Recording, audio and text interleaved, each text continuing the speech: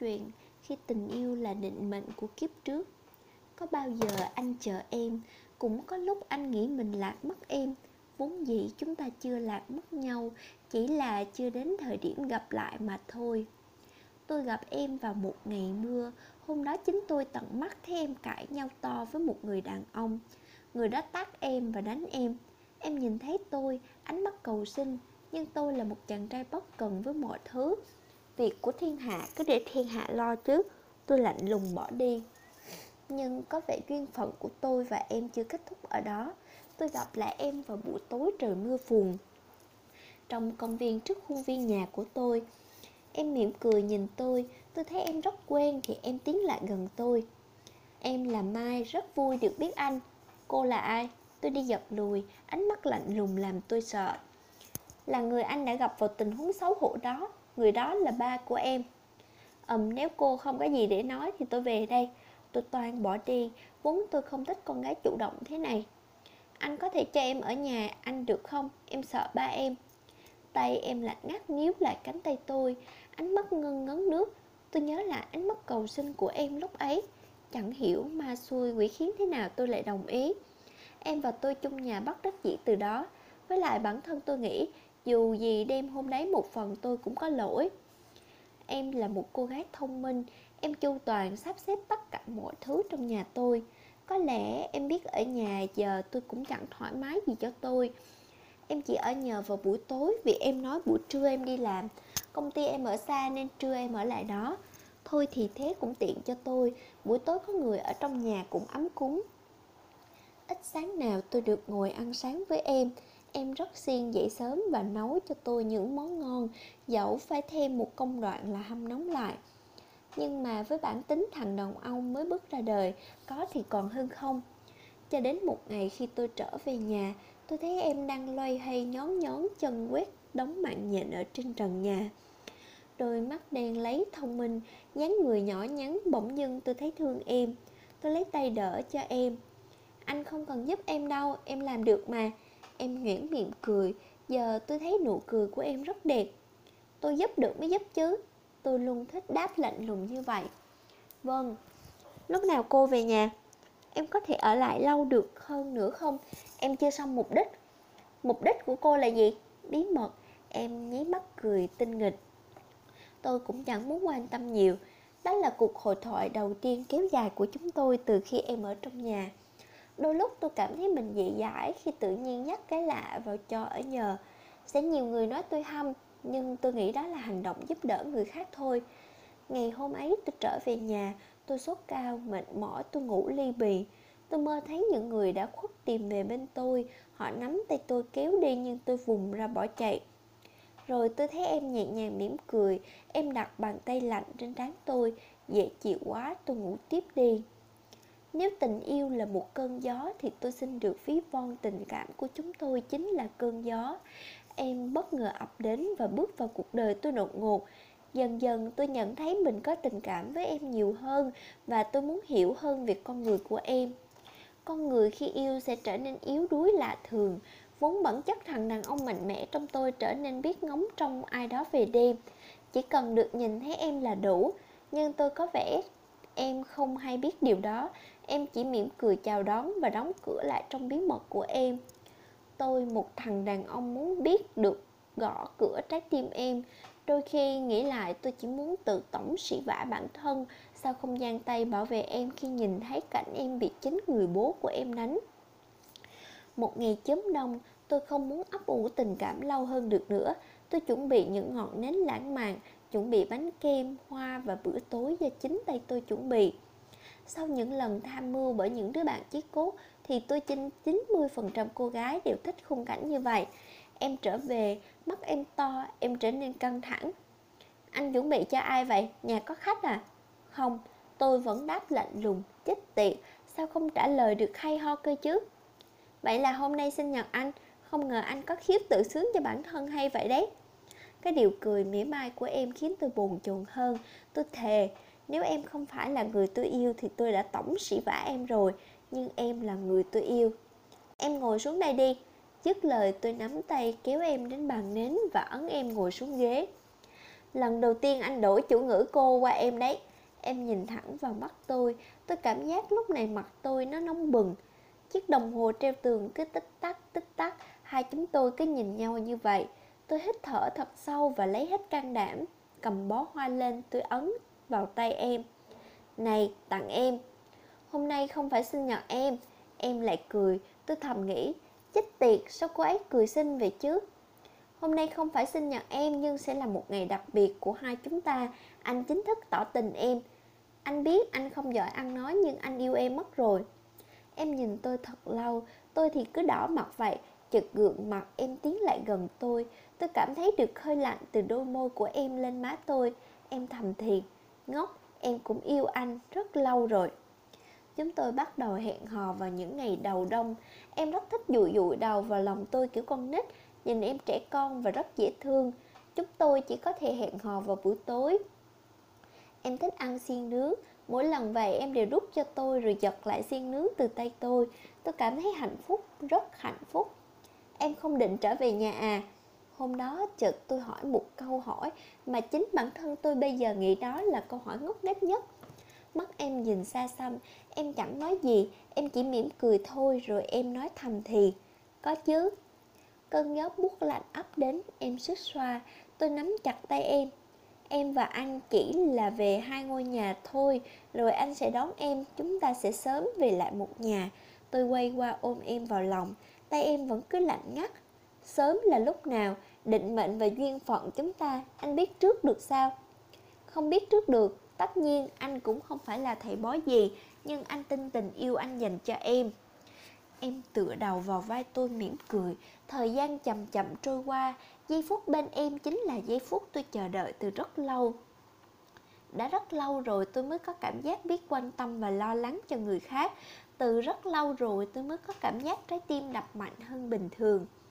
Mỗi buổi tối sau tan làm, tôi cứ ngóng trông em trở về nhà.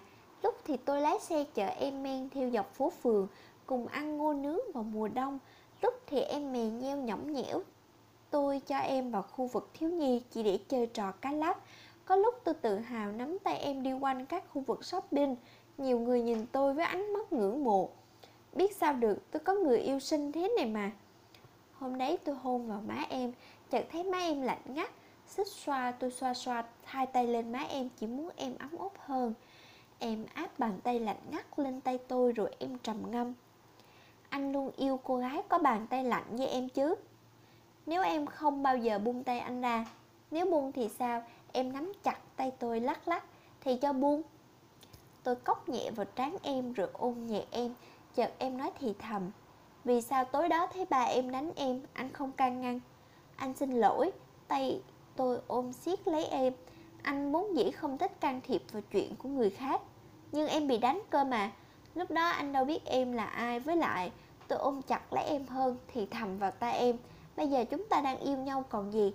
Em mỉm cười không nói gì. Em chủ động nắm lấy tay tôi. Hai đứa rảo bước nhanh qua vùng sầm uất của phố. Em cười thật tươi, còn tôi cứ mãi vuốt tóc em. Thật ra chỉ cần nhìn đôi mắt lấp lánh của em là tôi hạnh phúc lắm rồi. Tình yêu là vậy đấy. Chỉ cần một chút yêu có thể đánh tan được trái tim lạnh lùng của một đứa vốn thờ ơ với mọi việc như tôi. Đêm hôm ấy, em nằm gối đầu lên chân tôi, tay em quấn quấn lấy ngọn tóc của mình. Tôi thì mãi ngồi xem tivi mà không để ý ánh mắt em lúc đó. Em cứ thầm thì, em trở về nhà rồi, chỉ là em không được gặp anh nữa. Vì sao? Tay tôi bóc gói bim bim, vẫn không để ý đến ánh mắt em. Bởi em chỉ em là vậy thôi. Cảm thấy không khí có phần căng thẳng. Tôi nhìn xuống thấy mắt em nhè nước. Đỡ em dậy, tôi ôm em vào lòng. Ngốc, em đừng có căng thẳng quá được không? Chúng ta sẽ gặp lại nhau thôi mà. Với cả, tôi lấy trong túi áo một sợi dây chuyền. Với cả em là người yêu của anh sẽ không để mất em. Đeo sợi dây chuyền lên cổ em. Ngón tay em động thật khẽ lên mặt dây. Em mỉm cười. Và nụ hôn đầu của chúng tôi cứ thế đến rất nhanh. Mùa đông của tôi năm nay có em. Đó là điều tuyệt vời nhất mà tôi chỉ mong rằng chúng tôi suốt đời suốt kiếp ở được bên cạnh nhau như thế này. Hôm nay là ngày thứ 98 tôi và em quen nhau. Định bụng đủ 100 ngày tôi sẽ tổ chức tiệc lãng mạn, có nến, có bánh như mọi cô gái muốn. Phải khó khăn lắm tôi mới thỏa hiệp với những điều xến rện đó. Vốn bản thân tôi thực tế và rất khô khan. Đang dừng xe định mua tặng em con gấu bông, chợt có một cô gái trẻ đi ngang qua nhìn chằm chằm vào tôi. Vì thế tôi vội soi mặt mình vào gương chiếu hậu xem có gì lạ không. Tay cô gái ấy đeo một vòng chuỗi hạt, bàn tay lạnh ngắt chợt nắm chặt bàn tay tôi. Buông ra, cô làm gì vậy? Ở cậu có một luồng khí lạ, cái gì buông được thì buông, đừng có cố chấp làm gì. Này cô điên à, đừng có cố chấp, duyên đã cạn, nghĩa đã cạn, hãy buông đi. Cô gái đó trợn mắt gần từng chữ, tôi thấy lạnh cả sống lưng, hất tay cô ta và vụ phóng xe đi. Nhìn sau gương chiếu hậu, cô ta vẫn đứng nhìn tôi chằm chằm. Tôi đến, em vẫn ngồi sẵn ở phòng khách chờ tôi. Cứ vậy đấy, nhìn nụ cười của em là mệt mỏi cả ngày do làm việc của tôi tiêu tan. Tặng em con gấu bông, em lè lưỡi cười tinh nghịch. Tôi xoa xoa đầu em nói, này, 2 ngày nữa là 100 ngày chúng ta bên cạnh nhau đấy. Ánh mắt em nhìn xuống. Tôi cảm thấy có gì đó không ổn, nắm lấy vai em. Em sao thế? Đủ 100 ngày em về nhà anh nhé. Nước mắt em rơi mà sao tôi bỗng thấy em ngốc quá chừng. Em về nhà anh sẽ theo em, xin gia đình em cho chúng ta quen nhau nhé. Em đừng lo, anh không có buông em đâu. Dứt lời tự nhiên tôi nhớ đến lời cô gái lạ lúc chiều. Có một chút gì đó trong tâm lý len lỏi đầu óc tôi. Tự nhiên tôi sợ mất em. Ôm chặt em hơn tôi quả quyết. Cho dù duyên phận chúng ta có bị cản trở, cho dù gia đình em có ngăn cấm, anh vẫn yêu em. Anh chắc chứ? Kiếp này nếu không được thì nguyện kiếp sau nhé. Kiếp nào cũng yêu em hết, yêu và chỉ yêu em thôi. Nhưng mà gia đình em vẫn liên lạc với em chứ? Em bảo em đi công tác. Tin lời em, vốn dĩ tôi luôn tin em. Chỉ là không biết rằng niềm tin của tôi hôm nay là kéo theo những chuỗi dài bất tận sau này. Ở bên nhau nhưng chưa bao giờ tôi tự cho phép mình đi quá giới hạn với em. Nhìn gương mặt em mong manh như sương khói, tôi cảm thấy chỉ cần mình thất lễ chút thôi thì sẽ mất em. 100 ngày yêu nhau. Tôi xin phép công ty được về sớm. Tôi chuẩn bị nến và rượu sẵn trên bàn. Một đứa con trai từ khi 18 tuổi, ba mẹ đi nước ngoài, một mình quản căn nhà như tôi. Đã 5 năm trôi qua, tôi thừa biết cách tự chăm sóc bản thân và bài trí bài bản một cách bàn ăn đầy đủ để khiến đối phương rung động. Chăm chút từng chi tiết trên bàn ăn, chụp ảnh lại. Ai mà khéo tay vậy nè. Tôi búng tay rung đùi ngồi chờ em về. Anh làm gì vậy? Hoảng hồn tôi nhìn lui. Em đứng sau lưng tôi từ lúc nào? Gương mặt em có vẻ không khỏe. Hôm nay tóc em xõa dài, không buộc lên như mọi hôm. Em không đi làm à? Làm anh giật cả mình. Hôm nay em không khỏe nên xin nghỉ. Anh làm gì vậy? Tôi kéo tay em, ấn em ngồi xuống ghế. Tôi quỳ xuống nắm lấy bàn tay em, nói những lời như trút ra từ ruột gan của mình. Anh biết anh sẽ phải đưa em về nhà. Anh biết anh không hoàn hảo để khiến gia đình em tin tưởng mà giao em cho anh. Nhưng anh hứa với em, chỉ cần anh còn thở, chỉ cần anh còn sống, anh sẽ luôn yêu em. Hôm nay là 100 ngày yêu nhau. Chỉ có đơn giản bánh, nến và món ăn đơn giản. Sau này chúng ta cưới nhau sẽ có nhiều kỷ niệm ngày cưới, kỷ niệm ngày em sinh con, kỷ niệm 30, 60 năm đám cưới và còn. Em bật khóc, lấy tay che miệng tôi. Anh đừng nói nữa, em có việc cần nói với anh. Thấy em khóc mà lòng tôi đau vô cùng. Nhưng có lẽ em khóc vì hạnh phúc chăng? Tôi đứng dậy và nói, dù gì cũng uống 2 ly rượu mừng đã em nhé. Tôi rót rượu mà không để ý em nín sâu từ bao giờ, ôm tôi ngay đằng sau lưng. Em chết rồi. Này đừng nói linh tinh nhé. Tay tôi khựng lại vẫn không quay lui nhìn em. Thật, em là một hồn ma. Em đã ra đi từ ngày em nhìn thấy anh bị đánh cơ. Em quay lại trần gian, một phần em còn lưu luyến cõi trời, một phần muốn trả kiếp duyên này cho anh để được siêu thoát. Tay tôi đánh rơi ly rượu, màu đỏ của rượu tràn ra sàn nhà. Mảnh thủy tinh vỡ dường như đâm vào tim tôi thông qua từng lời nói của em. Lần này tôi quay lại nhìn em.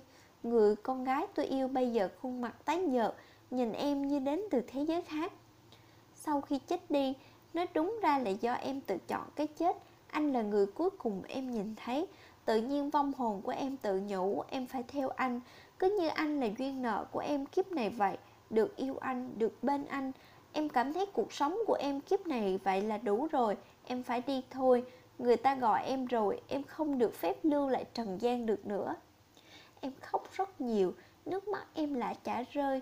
Tay em run bần bật, tự vòng lấy ôm bản thân mình. Em nói mà không dám nhìn thẳng vào mặt tôi. Mà tôi có kém cạnh gì cho cam. Tôi cũng khóc, tôi cũng không dám ôm em. Tôi sợ, mà tôi sợ cái gì chứ? Đây là người tôi yêu. Những lời hứa trước kia tôi dành cho em chỉ mới đây thôi. Tôi muốn lặp lại mà có gì đó nghẹn ứ trong cổ họng khiến tôi không nói ra được. Em tiến tới, tay em muốn chạm lên má tôi. Tự nhiên tôi đi giật lùi. Chân tôi dẫm lên mảnh thủy tinh vỡ, máu chảy.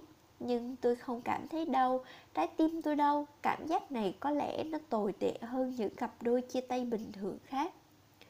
Đúng 4 giờ sáng mai em phải đi rồi. Em xin anh giúp em một việc. Hãy đến nhà em. Ba em vì mất em mà đau khổ. Ông ấy đang tự giày vò bản thân bằng rượu. Xin anh nói ba em là em rất hạnh phúc và sẽ luôn theo dõi ông ấy.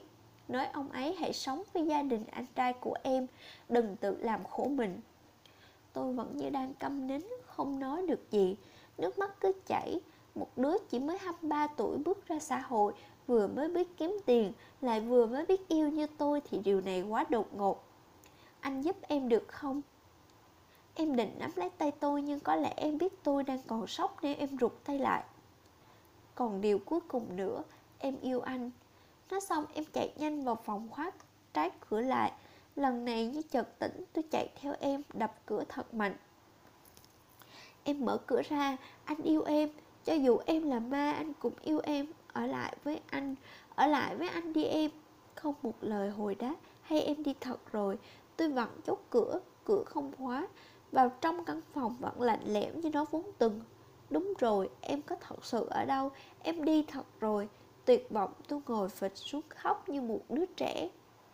Anh thật sự chỉ bất ngờ thôi. Nhưng anh yêu em thật. Em đừng đi, anh xin em. Anh không cần. Anh chỉ cần em ở cạnh anh như thế này là được rồi. Em phải đi. Đó là quy luật của tạo hóa. Em đứng sau lưng tôi, nước mắt lưng tròng. Chúng tôi ôm nhau và khóc như hai đứa trẻ. Chỉ cần anh nhớ em là em vui rồi. Em sẽ nhớ mùi hương của anh. Em sẽ nhớ những kỷ niệm của chúng ta. Anh ở lại phải ăn uống đầy đủ, phải sống tốt và hãy tập yêu thương những người xung quanh. Đừng thờ ơ với mọi thứ anh nhé. Nếu có kiếp sau chúng ta sẽ gặp lại nhau. Em sẽ luôn bảo vệ anh. Tôi lặng thinh không nói gì, ôm em siết chặt hơn. Tôi ôm em mà nước mắt cứ rơi. Tôi biết qua hôm nay tôi mất em mãi rồi. Nghe tiếng chim hót và ánh nắng rọi qua cửa sổ, tôi mới biết cả đêm tôi nằm dưới sàn trong phòng em. Sợi dây chuyền nằm gọn trong bàn tay tôi. Bật dậy như người vô hồn, tôi tỉnh cơn mê và gào khóc. Anh yêu em em trở về đi. Nắm sợi dây chuyền của em mà tôi vẫn không cảm thấy được. Em đâu rồi? Tôi nằm vật ra và cảm thấy mọi thứ như đóng sầm trước mặt tôi. Những kỷ niệm chúng tôi bên nhau bủa vây lấy tôi. Nước mắt tôi không ngừng rơi. Tròn 30 ngày em bước xa khỏi cuộc đời tôi. Cũng như cái cách em đến bên tôi vậy. Đứng tự soi mình trước gương. Tôi đã lâu không để ý đến mình. Râu không cạo, tóc không chải chuốt, nước mắt rơi. Nhớ lời em nói tôi phải sống thật tốt. Chỉnh đốn lại diện mạo. Tôi lên đường tìm nhà em. Căn nhà nhỏ và giường như bừa bộn tới mức không ai chăm sóc. Tôi gõ cửa. Một người đàn ông ra mở cửa. Nhìn ông ấy tiều tụy và người còn nồng mùi rượu bia. Mai, con gái của bác muốn nhờ cháu chuyển lời. Khẽ thoáng ngạc nhiên, bác mở cửa mời tôi vào nhà. Trong nhà có một góc bàn học toàn ảnh của cô ấy. Cô ấy đang mỉm cười. Trên bàn đầy vỏ lon bia. Bác ấy khẽ thở dài. Tôi mong nó đến tìm tôi dù chỉ trong mơ. Vậy mà nó đến tìm cậu sao? Toàn định nói tôi là bạn trai của cô ấy, nhưng tôi nghĩ đây là bí mật mà tôi muốn giữ riêng cho tôi. Vâng, Mai nhờ cháu chuyển lời đến bác. Bác hãy sống với anh trai cô ấy và hãy yên tâm về cô ấy. Người đàn ông ấy ôm đầu khóc. Tôi chưa bao giờ thấy người lớn tuổi khóc như thế này. Chỉ tại bác hiểu lầm nó, cho rằng nó hư hỏng, đánh và chửi nó nên nó mới tìm đến cái chết. Như có cái gì đó thôi thúc, tôi nắm lấy tay bác. Nếu Mai oán trách bác sẽ không nhờ cháu chuyển lời. bác hãy yên tâm về cô ấy. Ra khỏi nhà cô ấy mà trái tim tôi nặng trĩu, nước mắt cứ rơi. Đi ngang qua khu phố vẫn thấy bóng hình cô ấy, đi qua quán nước vẫn thấy cô ấy. Em có thật sự theo anh chứ? Bỏ tay vào trong túi áo lấy ra sợi dây chuyền, giơ lên giữa bầu trời. Tôi mỉm cười nhìn nó. Thật sự em đang theo anh chứ? Cái cảm giác cô ấy đang đứng trước mặt mỉm cười, bất giác tôi cũng mỉm cười, khịt khịt mũi đi nhanh về phía trước. Nếu chúng ta thật sự có duyên, anh tin chúng ta sẽ gặp lại em nhỉ? 22 năm sau, tôi bây giờ là phó giám đốc của công ty. Bàn làm việc của tôi vẫn để ảnh của em. Gần 45 tuổi rồi, có mọi thứ, nhưng tôi vẫn chưa hào hứng kiếm một nửa của mình. Ba mẹ cứ giục vì ông bà bảo cũng già rồi. Chị gái tôi, con cái lớn hết, chỉ còn mình tôi. Nhưng biết sao được, tôi chỉ muốn xin lỗi em vì giờ tôi không có cảm giác muốn yêu một ai khác để sống tốt như em mong muốn. Chợt có thông báo của thư ký. Phó giám đốc, trưởng phòng nhân sự báo anh phỏng vấn gấp một vị trí trưởng bán hàng vì giám đốc đi nước ngoài gấp. Đưa tôi xem CV của cô ấy. Một cô bé 22 tuổi, vừa tốt nghiệp thôi sao? Chà, tốt nghiệp tại Úc, kinh nghiệm làm sale trên đất khách cũng không ít. Ok, cho cô ấy vào đi. Tôi có nhìn nhầm không? Là cô ấy, người tôi yêu. Cô ấy đã trở lại, đúng là gương mặt của em. Nhìn cô gái trong ảnh và cô gái đứng trước mặt tôi đây họa chăng chỉ khác về phong cách. Dạ vâng, em đến để phỏng vấn ạ. Suýt nữa là tôi khóc. Một người đàn ông như tôi không thể bật khóc dễ dàng được. Đơ ra vài giây tôi lấy lại tác phong chuyên nghiệp. Ánh nắng rọi qua cửa sổ, nụ cười em lại tiếp tục soi sáng cuộc đời của tôi. Tôi không biết kiếp sau của em có còn vương vấn gì hồi ức kiếp trước của em không. Chỉ là tôi nhận ra rằng khi em nhìn thấy sợi dây chuyền nằm trên bàn, em đã có ánh nhìn thân thuộc và mỉm cười. Tôi tin định mệnh đã đưa chúng tôi về bên nhau một lần nữa.